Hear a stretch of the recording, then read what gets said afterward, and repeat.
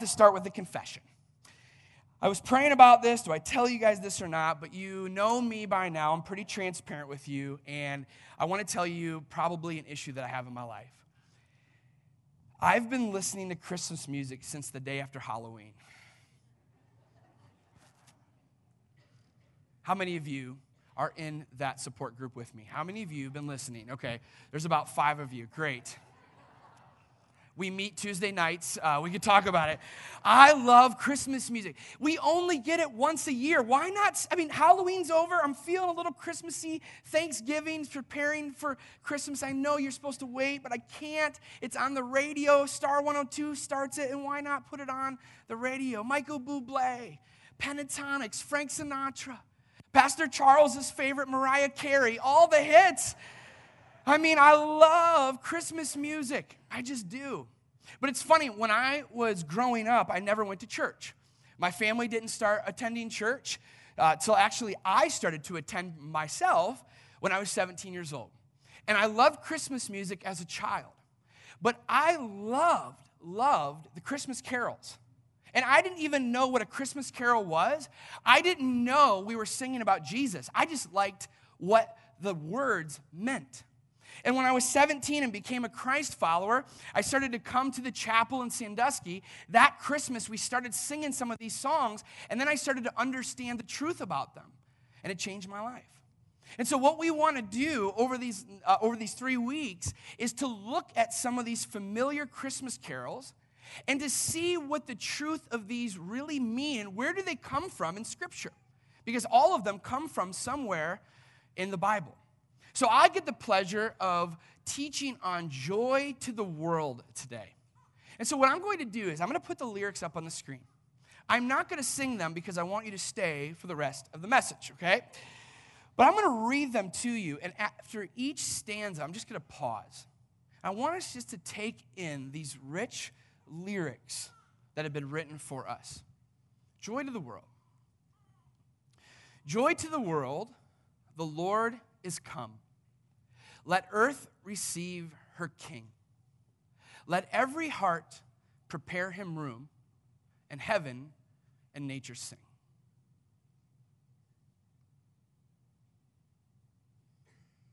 Joy to the world, the Savior reigns. Let men their songs employ, while fields and floods, rocks, hills, and plains repeat the sounding joy.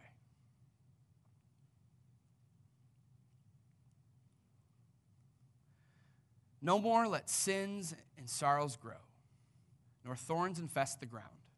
He comes to make his blessings flow, far as the curse is found.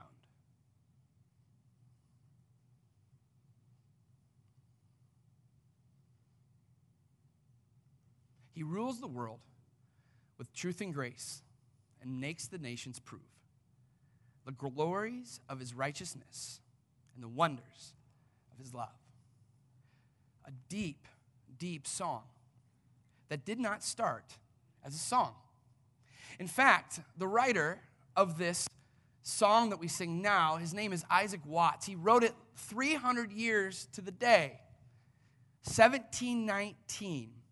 It's become one of the most popular carols in the 20th century, but it was written as a poem.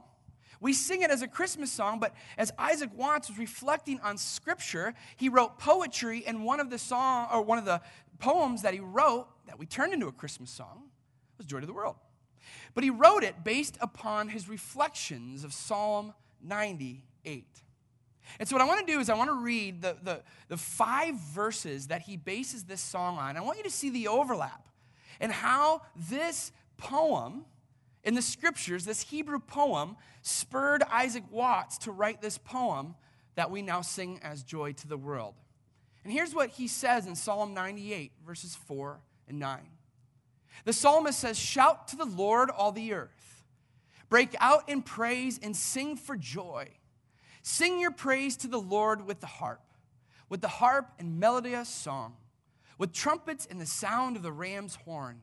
Make a joyful symphony before the Lord, the King.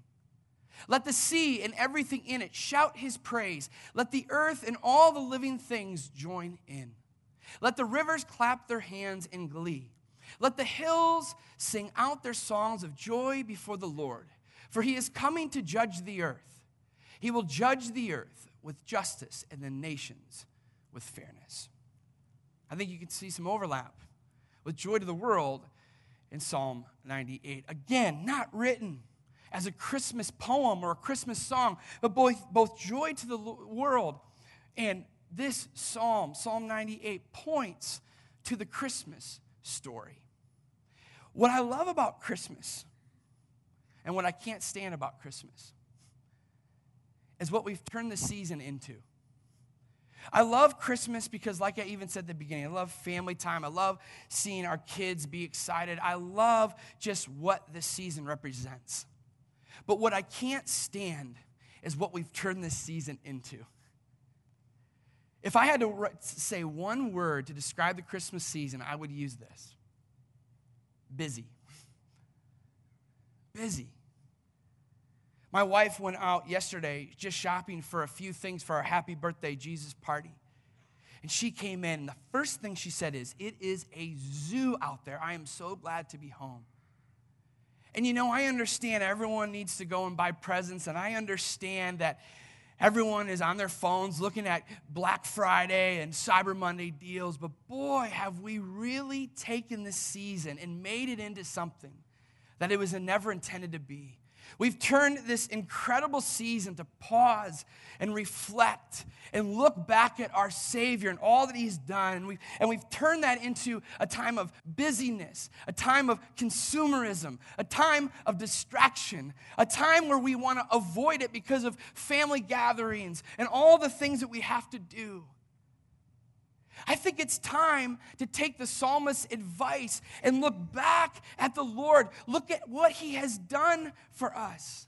Because when the psalmist is reflecting on the character of God and the work of God, he says in verse 4, he says, "Shout to the Lord, all the earth. Break out in praise. Sing for joy." He's calling us back to look at God, taking our eyes off of what we've turned this season into and putting them back on our Savior who has done incredible things. Our heart should not be filled with busyness and consumerism and all the things we've turned this Christmas season into. It should be turned into a time when we reflect on what Christmas is about, we break out in song and our hearts overflow with joy. So what I want to do for the next few moments is bring us back to the heart of Christmas.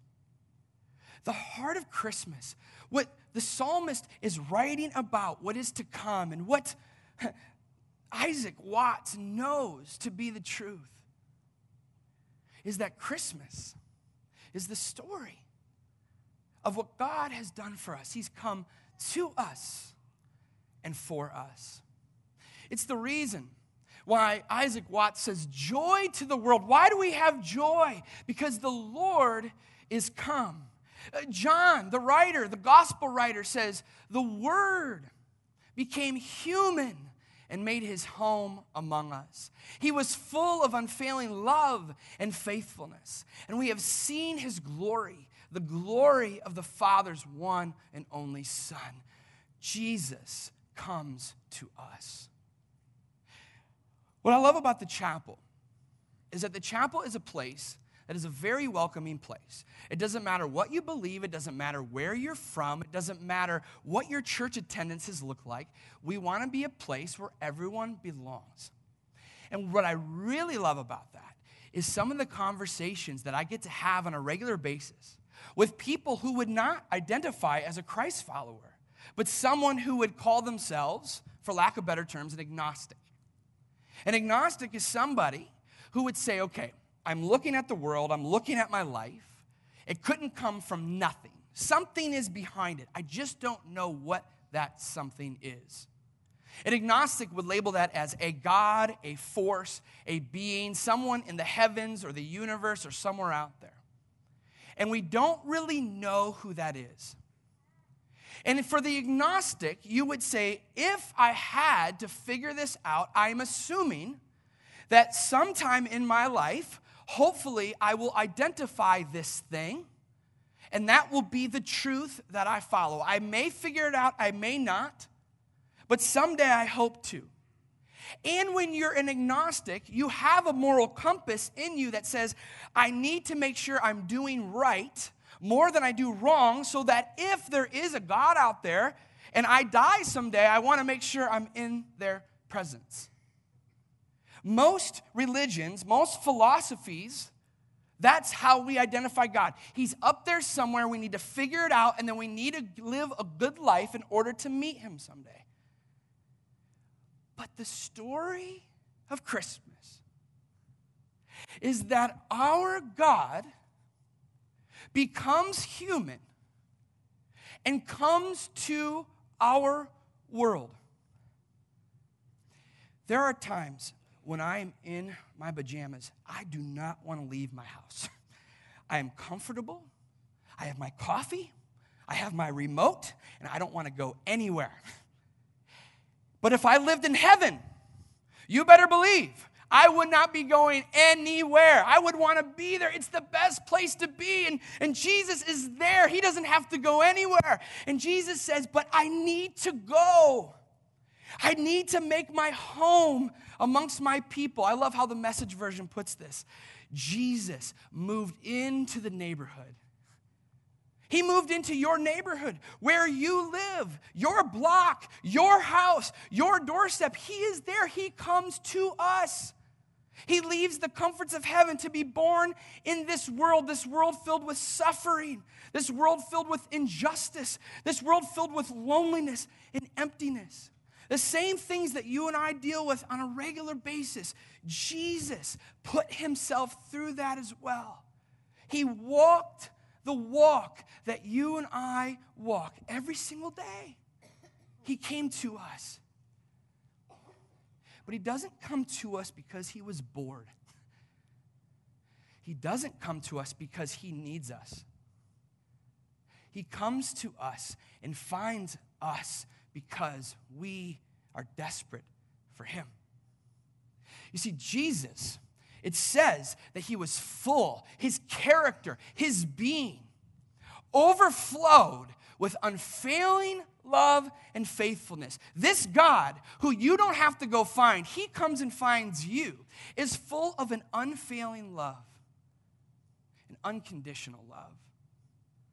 You and I give love to people, but it's purely conditional.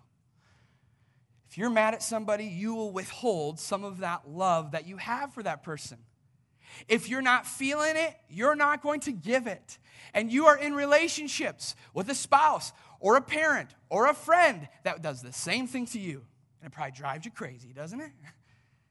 But our God doesn't say, hey, when I feel like it, or when you love me, then I will love you. This God is based, his love is based on his conditions, which means there's none. He loves you for you. It doesn't matter how you've lived your life. It doesn't matter how you love God. He just loves. That is who God is. And this kind of love is a pursuing love, which means when you and I, not if you and I, when you and I walk away from him, which we do all the time, we never truly make God the center of our lives on a daily basis. We are attracted to other things that we put first place in our lives. Even when we do that and we hurt ourselves, he pursues us and wants us. Not because he needs us, but because we need him. And what I love about this, he's not just an unconditional pursuing God. He's full of faithfulness. You and I are unfaithful to God on a constant basis. All that God has done for us, we don't live faithfully to him. We don't live faithfully in how we treat others, how we think of others, how we treat God, how we think of God, how we approach. How many times when we get bored with the Bible, we don't want to pray, we don't want to go to worship, we have other things to do. When our hearts start to merge into another lane, we are very, very unfaithful to God at the heart of who we are. But God is faithful to us. He will never give up on us. He will always embrace us because that is who God is. That's the story of Christmas. He comes to you for you. But one of the most unique aspects of God's love, He won't force you to love Him. Just like every single day, you have to choose to love somebody else. It's a choice of the will, not choice of feeling, but choice of the will to show love to other people. You and I get that choice with God. He does not come and pin you down and look you in the eye and say, you love me. He does something better. He does all the work. Comes to this earth, is born in a place where none of us would want to be born. He lives a sinless life in place of our sinful life. He goes to the cross and dies a death that you and I deserve. He takes on our sin, our shame, our past, our current habits, our current hang-ups. He takes all of that on the cross. He dies with it and then rises from the dead, guaranteeing that you and I will rise from the dead too after we take our last breath. He does all of those things, and all He's asking for you and I is to accept that, to receive it. That's all we have to do. That's why in the song, Isaac Watts says, let earth receive her king. Let every heart prepare him room. He's done everything necessary to have a relationship with you. He's pursued you. He's shown up at your doorstep. All you have to do is answer the door. I mean, Revelation 3:20 puts it so simply. Look, here I am. I'm at the door. I'm knocking. You don't have to leave your home. I'm right here. If you hear my voice and you open the door, I will come in and we will share a meal together as friends. God is saying, just let me into your life. I want to be your friend. Open the door to me. That is the opportunity that we have this Christmas season. Instead of focusing on what we need when it comes to consumeristic things, we don't need anything else. What we need is a God that's willing to come into our lives. Some of us, we have pushed God out of our lives even though we say we follow Him. It's time to let Him back in. The things that you and I have been living for, the things that have left us empty, but we continue to go on in life as if everything's okay, it's time to admit it and come back to Him. He is knocking at your door right now. And for those in this room that say, man, I haven't been to church in a long time. I don't know what I believe. I won't force you to believe anything. All I can say is that if there is a God and it is Jesus, He's done everything for you. All you got to do is let Him in. This Christmas season, wouldn't it be great to say, I've celebrated the Christmases, but I remember Christmas 2019, just like I remember Christmas 2003 as the time I finally let Jesus into my life. What a great Christmas and beyond it would be. Because the story of Christmas is that God has come to us, and most importantly, He has come for us. But there's a giant elephant in the room. I believe this with all of my heart, but I really struggle with it. Joy to the world. Praise God. He is amazing. He is great, and He is. The problem is, I live in a broken world, and I have broken desires. And I have struggles. And we live in a world where it's messed up. How in the world are you and I able to have joy in the midst of all of the darkness and the sorrow that we go through every single day? I mean, right down the street from where I live, not literally, but 2 or 3 miles down the street yesterday, another shooting in Sandusky. This is a week after the stabbing at Golden Corral. That's, sadly, I don't know the families. Pray for them. But boy, if I just open my phone and I look at some of the text messages and some of the prayer requests that I even see from you, some of the relational heartache, the diagnoses from the doctor, the unknown futures, The pain and the sorrow and the loneliness that come from Christmas season when that person won't be at the table this year. Or you're not speaking to your dad or to another friend. This season should be filled with joy. We should sing joy to the world. He is worthy of it, but it's really difficult to do that. Last Saturday night, my wife and I, we were getting ready to go to the special needs prom. I talked about that a couple months ago. I was so excited for it. Was getting ready in my bathroom, and all of a sudden, I had some back spasms. And it felt like I was tased. I immediately went down, and it felt like just electrocution over and over and over. Now, I have ongoing back issues. Haven't had a flare-up in 3 years. Here I am on the ground. I can't move. I crawl up into bed. And I'm sitting here, and I'm literally in tears. The pain is horrendous, but I know that I can't be with the people that I love that evening, to be able to have fun and dance with some of my special needs friends. Then the next day, I had to go to Port Clinton and teach, and I could barely walk. I had to have assistants to get up the steps to teach. All week, I've had horrendous back pain. And I'm trying to say, God, how am I supposed to teach on joy to the world when all I can think about is my pain that won't go away? That doesn't just affect my back, but my mind. And then I start to think about my future and what will it lead to? It is so hard to have joy in this world in the midst of the pain and sorrows of life. But you know what I love about Jesus? If you're considering Jesus, let me tell you, he'll never lie to you. A lot of other religions promise a lot of things, and then you get into it and you're like, are you kidding me? If you believe following Jesus is easy or he promises no pain, then you have not read the Bible.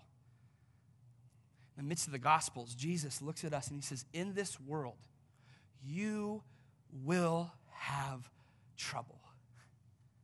Aren't you thankful that we have a God that doesn't say, you may have some trouble, you may not, depending how good of a person you are, depending how wealthy you are, depending on your status. No matter who you are, when you wake up tomorrow, you will walk into a world filled with pain. It just will look differently.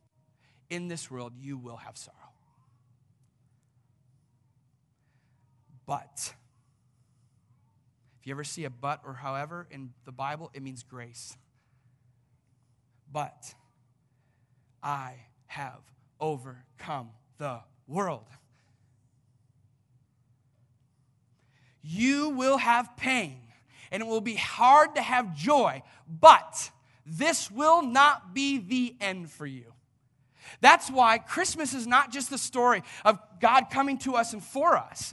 It's the story of him coming to us and for us again. You see, theologians call this the not yet, or the already happened but the not yet tension of the Bible. The already is Jesus came, he died, he rose again. But then guess what? We're still living in the midst of pain. But he's coming again. He is not finished with us yet. This broken world is not the end result of where we will be. There is a future for us. That is why when you and I are struggling to have joy, look ahead to what God is going to do. It's a promise. That's why the psalmist, he says this, let the rivers clap their hands in glee. Let the hills sing out their songs of joy before the Lord. For he is coming to judge the earth. He will judge the earth with justice and the nations with fairness. He's talking about rivers clapping their hands and hills singing out songs of joy. What does that mean? What he's saying is the earth, though it is broken now, will be put back together.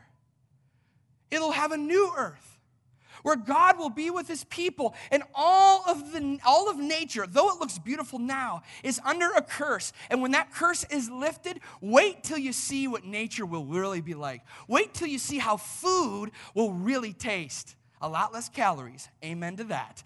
But so much more beautiful. We're going back to the beginning where it was perfect before sin entered the world. God's bringing that back. How amazing is that? And then God said he's going to come judge the earth. We need God to be a judge.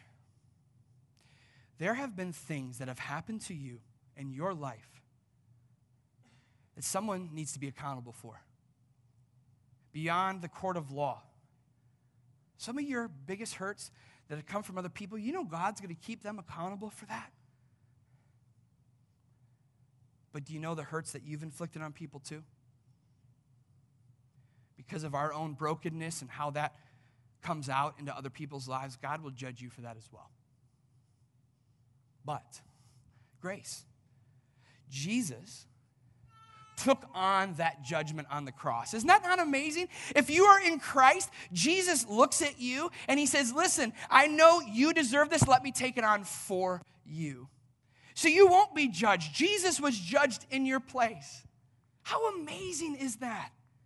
We have hope in the midst of our struggles, joy to the world. That's why Isaac Watts continues to say in this song, he rules the world with truth and grace and makes the nations prove the glories of his righteousness and the wonders of his love. And then he goes on to say this, no more let sins and sorrows grow, nor thorns infest the ground. He comes to make his blessings flow, far as the curse is found. I can't wait for that. No more sin. No more sorrows. No more curse. All I can see is his blessings near and far. Aren't you so excited for a time like that? Christmas is the story of God coming to us and for us. And he has begun a really great thing in your life because of that. But the story is not fully written yet. There is another chapter being written that will encapsulate all that we desire, that God will bring everything to closure. And the closure is in our favor for those who know and love Jesus. There are some of you right now who have an unknown future. And I'm sorry about that. Whether it's a job or a relationship or finances or whatever it is, there are things in your life right now that I don't know what the future holds for you. But what I can tell you is there is a God who holds that future in his hand. And because of that, it doesn't solve our problems today, but we can have hope that he holds all things and that we can entrust ourselves to him. If he's willing to come for us and come for us again, in the midst of that, we can trust him. Joy to the world, the Lord has come and he will come again. So how I want to end our time together is I want to put up a passage of scripture and just really give you a picture of what the world will really be like, that we get to be a part of someday. And then I'm going to invite Jeremy and the team to sing Joy to the World again. And I'm hoping when we sing it once again, it has even new meaning. So would you actually stand up with me right now?